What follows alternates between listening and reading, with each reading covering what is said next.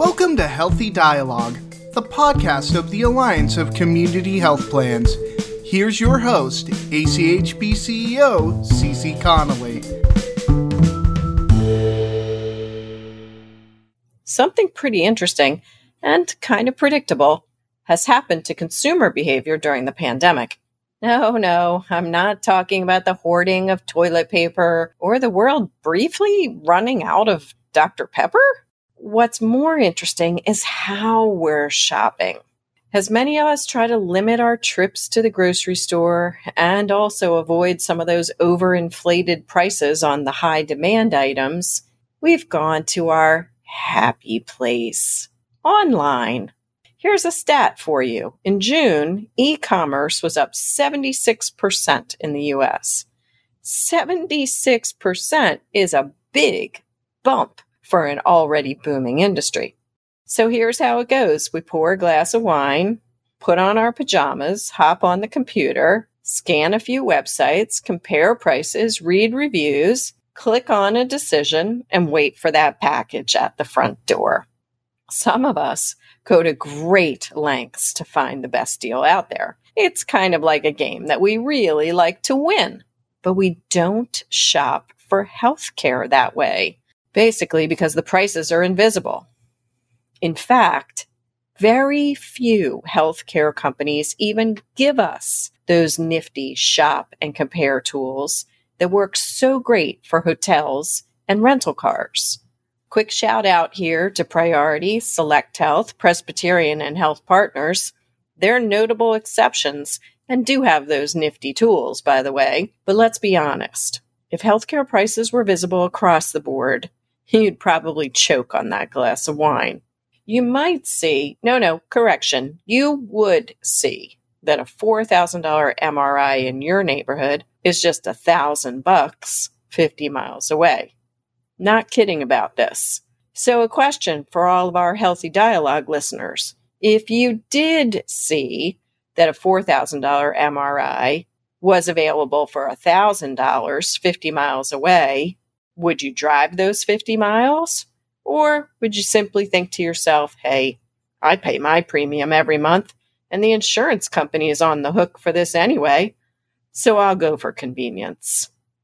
Today, we're going to examine price and quality transparency in healthcare.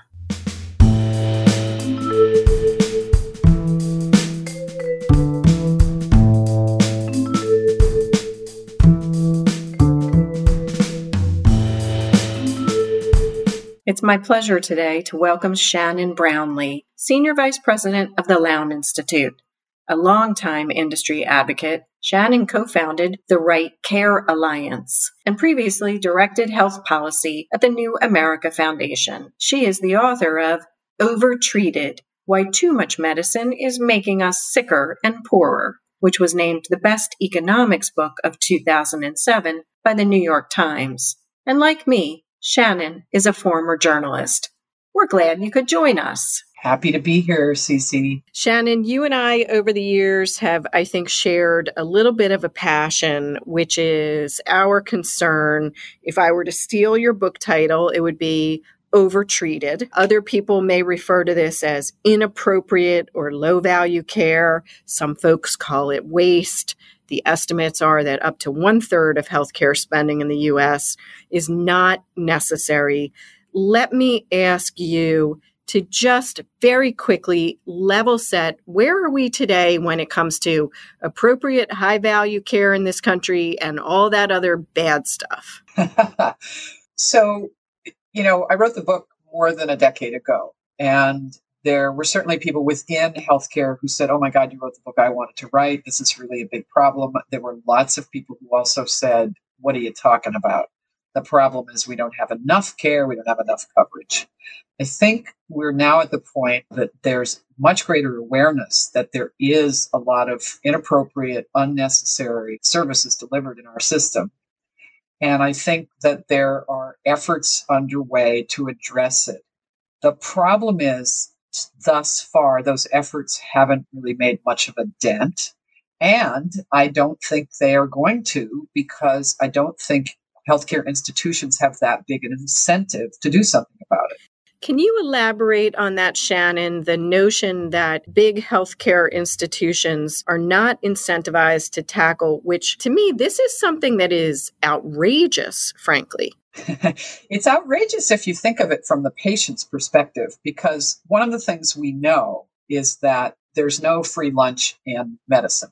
There's nothing that a doctor can do to a patient for a patient that doesn't carry some level of risk of harm. And so if you're a physician delivering a service the patient doesn't need, the risk of harm is still there. And so the patient could be needlessly harmed.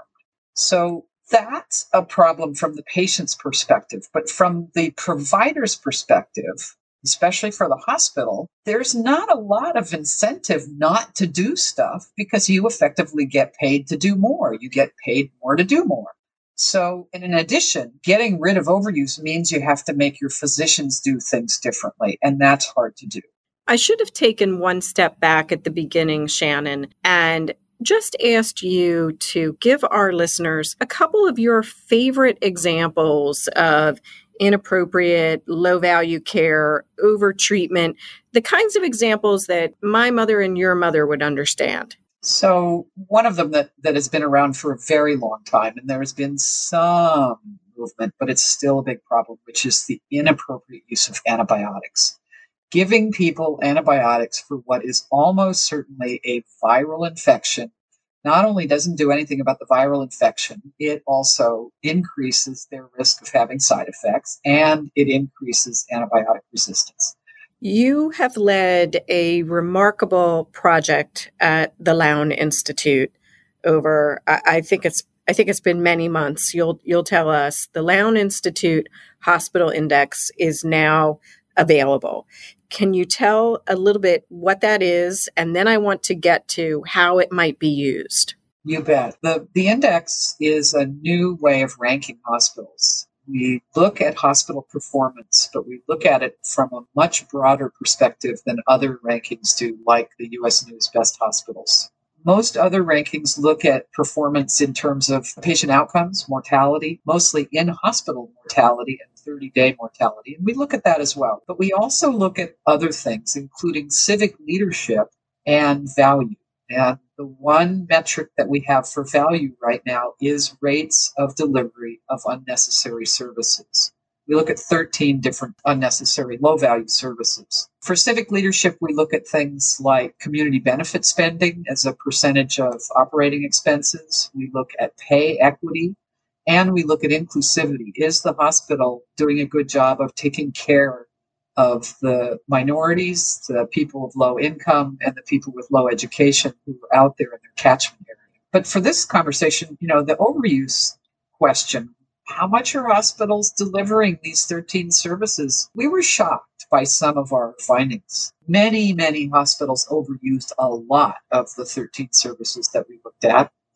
And some hospitals did a really good job of avoiding it. There was just this huge range in performance.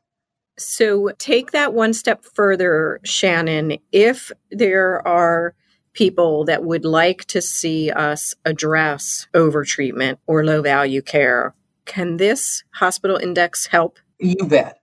I can see Medicare Advantage programs, for example, contracting with hospitals that have low rates of overuse. I can see plans saying to hospitals that they have contracts with, listen, your overuse rates are a lot higher than, say, the hospital across town or even a hospital in your own system. We think that you could do better. And that's a way that plans could actually use the index to start to move the needle on overuse. And the hospitals are going to have to figure out how they're going to do it.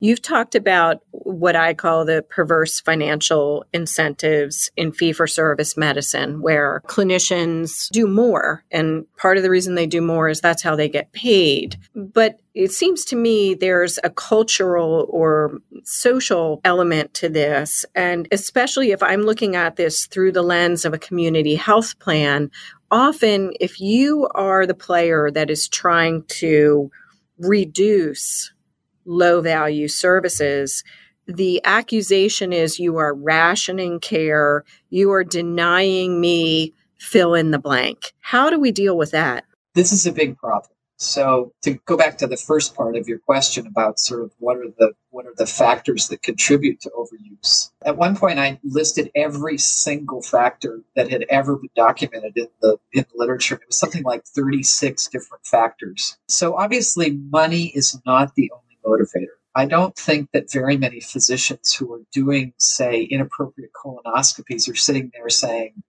another colonoscopy, another sale on my boat. They're doing it because they believe it's the right thing to do. They believe it. They do it because they were taught to do it. They do it because they're worried about malpractice. They do it because patients come in expecting, say, an MRI because they've had a few twinges in their low back and it doesn't seem to be going away. They do it for a panoply of reasons, in addition to the fact that fee-for-service helps drive it. So we have to think about this as this sort of multifactorial problem, and you have to have multifactorial solutions. I do think that protecting physicians in a special way from malpractice suits when they did not do something inappropriate, it needs to be thought about. Okay. So that makes a lot of sense. We're sitting here, of course, in Washington, D.C., and so I need to ask you if there are policy recommendations for Congress or an administration to start to reduce unnecessary, inappropriate care. So it depends on what level you want to look at the problem. If you want to look at it the hospital level, certainly the public publishing of the rates of overuse is one way to get hospitals actually getting aware of what they're doing and how they compare to other hospitals. Hospital administrators pay attention to that stuff. And, we're doing that with the Lown Hospitals Index. Another way is for things like Medicare Advantage and Medicare to start making it clear to hospitals that they're not enthusiastic about paying for inappropriate care. I don't think there's been that much concerted effort by payers to do that. And I know that one of the reasons is that payers are really worried about the sort of public perception, as you said, that you're rationing needed services. My doctor says I really need this proton beam treatment. Who are you, the insurer, to say that A, there's no evidence for proton beam, and B, it costs more than it should, and C, we're not going to pay for it. So policy-wise, I actually am in a little bit of a loss about how we do this from a policy perspective, except through the payers, except through the government payers in particular.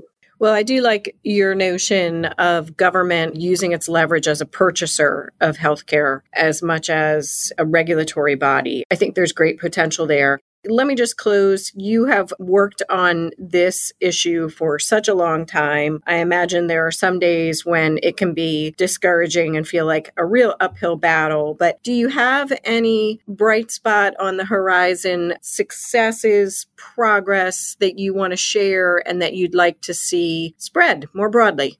It's funny. I've been thinking about this a lot because when I did start on this, people really did look at me like my hair was on fire or I was a drooling idiot.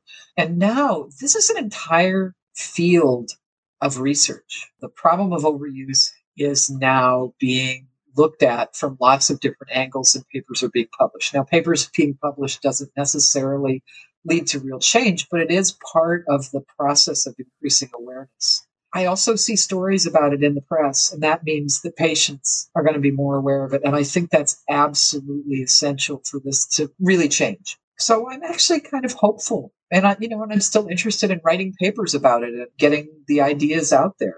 Well, that is terrific. We certainly want you to keep at it. And we at the Alliance of Community Health Plans are going to try to do our part as well. And let me just say, as somebody who occasionally feels like lighting her hair on fire, you go, girl. Thank you, Cece. It's always so nice to talk to you. Thank you, Shannon. And we'll be back with more of ACHP's Healthy Dialogue after a quick message from our sponsor. WellFrame strategically partners with health plans nationwide to reimagine the relationship between plans and members. By combining innovative AI-enabled solutions, strategic partnerships, and passionate conviction, WellFrame creates a measurable impact on lives at scale. Learn more about their digital health management solutions at wellframe.com.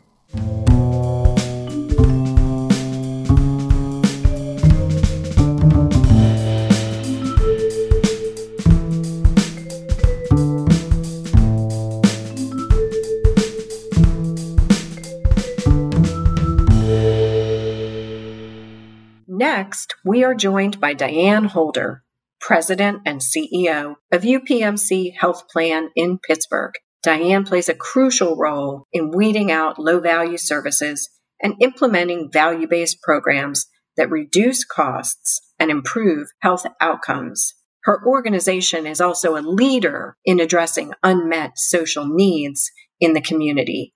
UPMC is truly in the vanguard of top health organizations, and we are so fortunate she could make time to join us today. Diane, welcome to Healthy Dialogue. Thank you. It's great to be here with you, Cece. And we have so many incredible things happening in healthcare that we could be discussing, but we're going to spend some time really focusing on this notion of value in healthcare. Some people want healthcare to cost less. Some people talk about quality.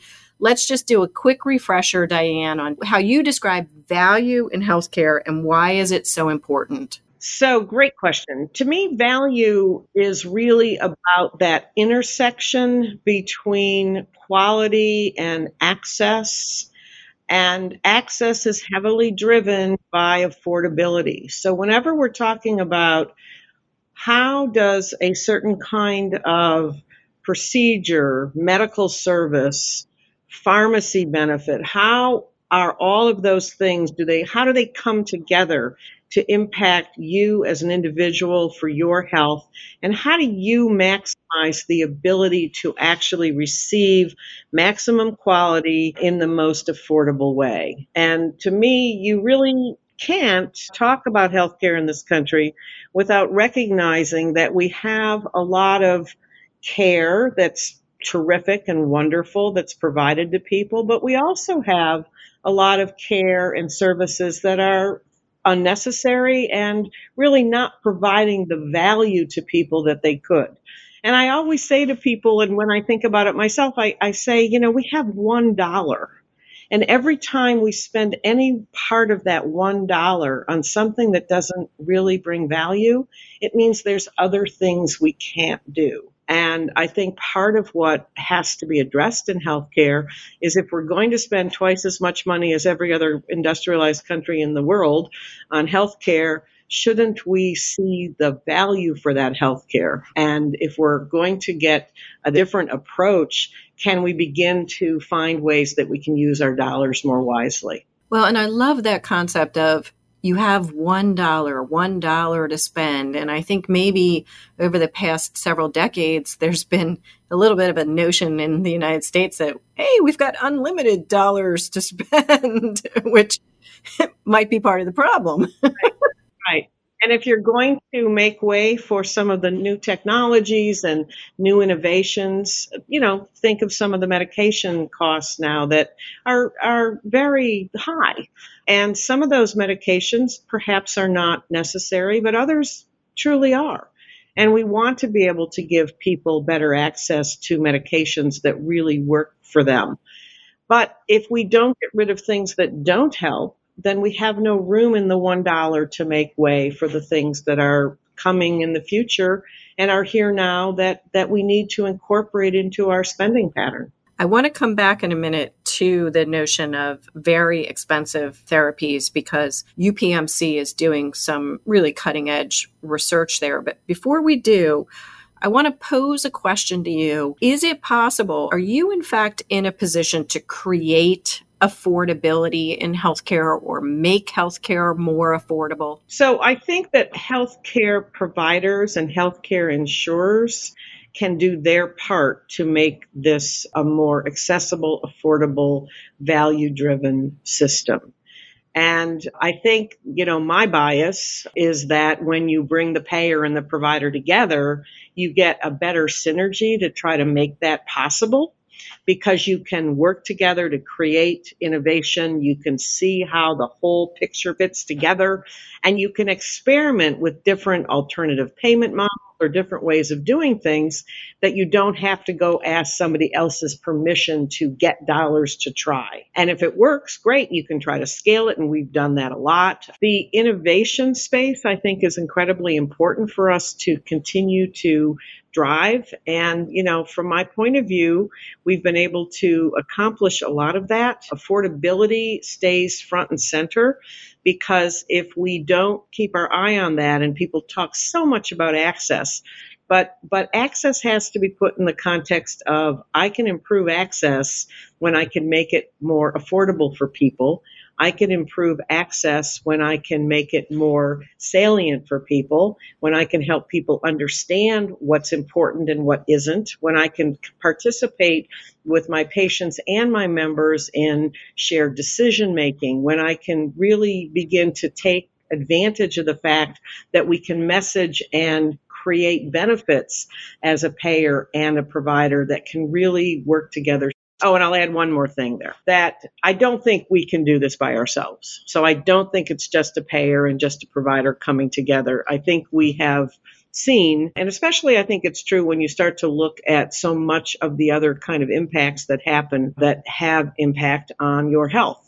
So whether it's your housing or the zip code you live in, with the amount of poverty or the kinds of environmental impacts, and a lot of the other problems from socioeconomic perspective, I think we really have to partner with broader community entities that allow us to come together to try to address some of those issues that really do drive health outcomes. So you're getting at such an important issue right now. Some people will refer to it as social determinants of health or unmet social needs. You mentioned socioeconomic issues. And I think that many, including yourself and all of UPMC, have known this and focused on these challenges for quite some time. But others got the rude awakening through the COVID-19 crisis of the disparities here. If I'm not mistaken, you have, first of all, a Center for High Value Healthcare, which we want to hear a little bit more about the center, but then specifically, I believe you've drilled down to have a social innovation center. Is that right, Diane? Yes, correct. So about a decade ago, we created in the insurance division of UPMC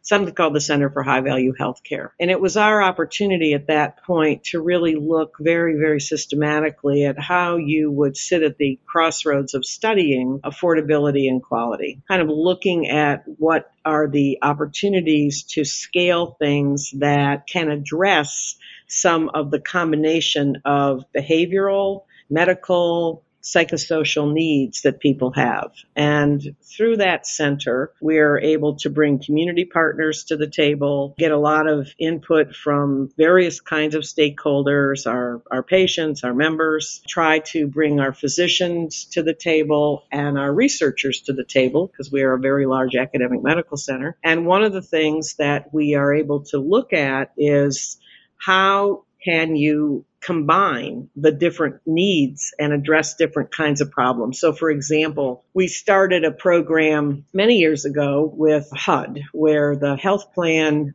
paid for social support provided into a living situation for people who had serious mental illness. They received HUD dollars to rent apartments, and we were able to coordinate care for all of our members who were residing in these HUD-arranged living situations. And then we were able to help support them in not only their medical care, their behavioral health needs, and their housing needs. And what we found was a positive outcome, both in terms of quality. People were better able to adhere to medication regimes. They were able to get to the doctor more readily. They were able to care for themselves. They were able to stay in their apartments. And they were using less emergency and unplanned inpatient care because they had a wraparound social support model that supported them beyond their needs of just the medications they take or the doctors they see. And so to me, that was a very good program. Well, and one of the things that has always impressed me is that in your role as CEO, I think, correct me if I'm wrong, but I think that you are still looking at these approaches and programs and pilots with the lens of ROI in one way or another. This is not just, gosh, you're being awfully nice citizens. Correct. Absolutely. Yeah. I mean, I think the reason that's so important, other than, it makes good business sense, is that, we don't know what works exactly. And we don't know all the levers we need to pull and all the things we need to put in place. And we don't know exactly what to do for whom. So part of what's important in setting up a strict methodology around these kinds of programs is to then measure what is the return on that investment. So if we're going to invest in psychosocial support or personnel that we can put into a housing situation to support our members, or if we're going to invest in additional transportation or in food supplements or all the kinds of things that I think plans are trying to determine how to pay for, because I go back to there is $1. How do we afford to do the things that we think are appropriate? So it seems to me if we're having a conversation about value and affordability and even return on investment in healthcare today, we'd be remiss if we did not bring up drug prices. Right. Pharmacy is a budget buster for a lot of American families today and a lot of health plans. So have you got any encouraging news on this front? So, we have been working long and hard on this escalating cost problem, and we've done a number of things. I mean, one of the things at a more basic level that we've tried to do is be appropriately managing the kinds of medications and doing a lot of member and patient education about impact of different kinds of medications and why this choice versus that choice might be good. One costs you $4, one costs you $400. How do we help educate people? For a very long time, and I think still today in many cases, physicians were not particularly aware of the price of the drugs they were prescribing. So we've been trying to be, very transparent and providing a lot of education so that our physicians understand the implications, because not only is it a cost driver for healthcare in general, but it's hard hitting for patients and members to pay some of the dollars they have to pay out of pocket. So we've done some basic things like formulary management and those important things to do, and education. We've also done things like putting total cost of care risk arrangements in place with our physician groups, many of them where they're looking at what's an effective medication and how do we really make sure that we're getting the value out of that medication? How do we make sure the patient's being educated properly? Because a lot of times patients will have quick side effects and never take the rest of the expensive medication, and that doesn't get fed back rapidly enough to the doctor. So we need to close those communication loops, which we do with a lot of our technology platforms. The other thing we've done, which is probably a fairly recent innovation for us, is in our Center for High Value Healthcare, we've also created a pharmacy center. And we were one of the first plans in the country to do value-based payment arrangements with some of the pharmaceutical companies. And so, for example, what that means is that we have a certain rate that we would pay for a drug, but in a value-based payment, the outcome has to be the ones we agreed to if the cost to us is going to be the amount that it typically is. So it's either going to go up or down to us based on what those outcomes are. But I also hear you talking a lot about things that matter to patients and family members, like, can I get back to work and hold down my job? Mm-hmm. And so to me, it's a broader definition of value, if you will. And I think it's so important because it's connecting to patients. I want to close us out here. I've heard you speak a number of times using phrases member-centric and provider-aligned. What about those two phrases? So from my point of view, it is our most important role to ensure that our health plan members have the best access, the best quality, the best outcomes, and the highest satisfaction they can have for an affordable price. And to me, that means that we need to wrap our strategies, our inputs, our priorities around our members, and in many cases, those members are patients of the UPMC system, because there is a Venn diagram overlap with many of our members are also served by our provider system. Many are served by others, but many at UPMC. Provider aligned to me means that we understand that it is the clinical delivery system, the doctors, the nurses, the social workers, the pharmacists that are touching our members / their patients, and that we need to be as supportive to them as possible in order to do our primary job, which is to support and help our members. And so to me, sometimes people accuse healthcare in general as being provider-centric. They're doing what they need to do for themselves. Absolutely. And such an important note to close this conversation about value on with you. I just want to say, Diane Holder, thank you for joining us on Healthy Dialogue. Well, thank you, Cece. It was terrific to be with you.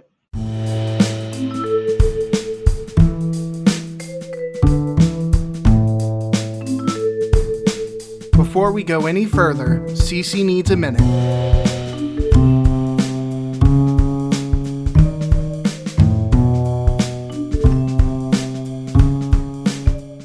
Remember back when Congress approved the initial $350 billion for the Payroll Protection Program to keep small businesses afloat during the pandemic?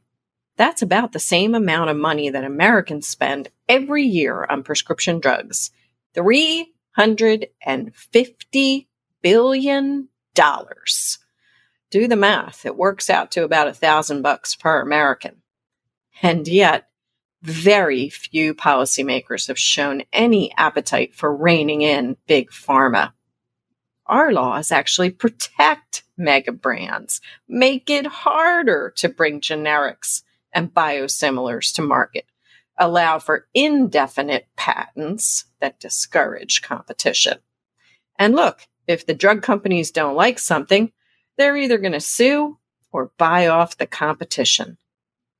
So when we talk about transparency in healthcare, we can't do justice to that topic without including prescription drugs in the conversation. And as confusing as other healthcare prices may seem, drug prices are a giant black box. Now, Senator Tammy Baldwin introduced the Fair Drug Pricing Act almost a year and a half ago, and it is still sitting there. No one's claiming it would be the cure-all for high drug costs, but it would be a start. So what do you say, folks? Can we start there?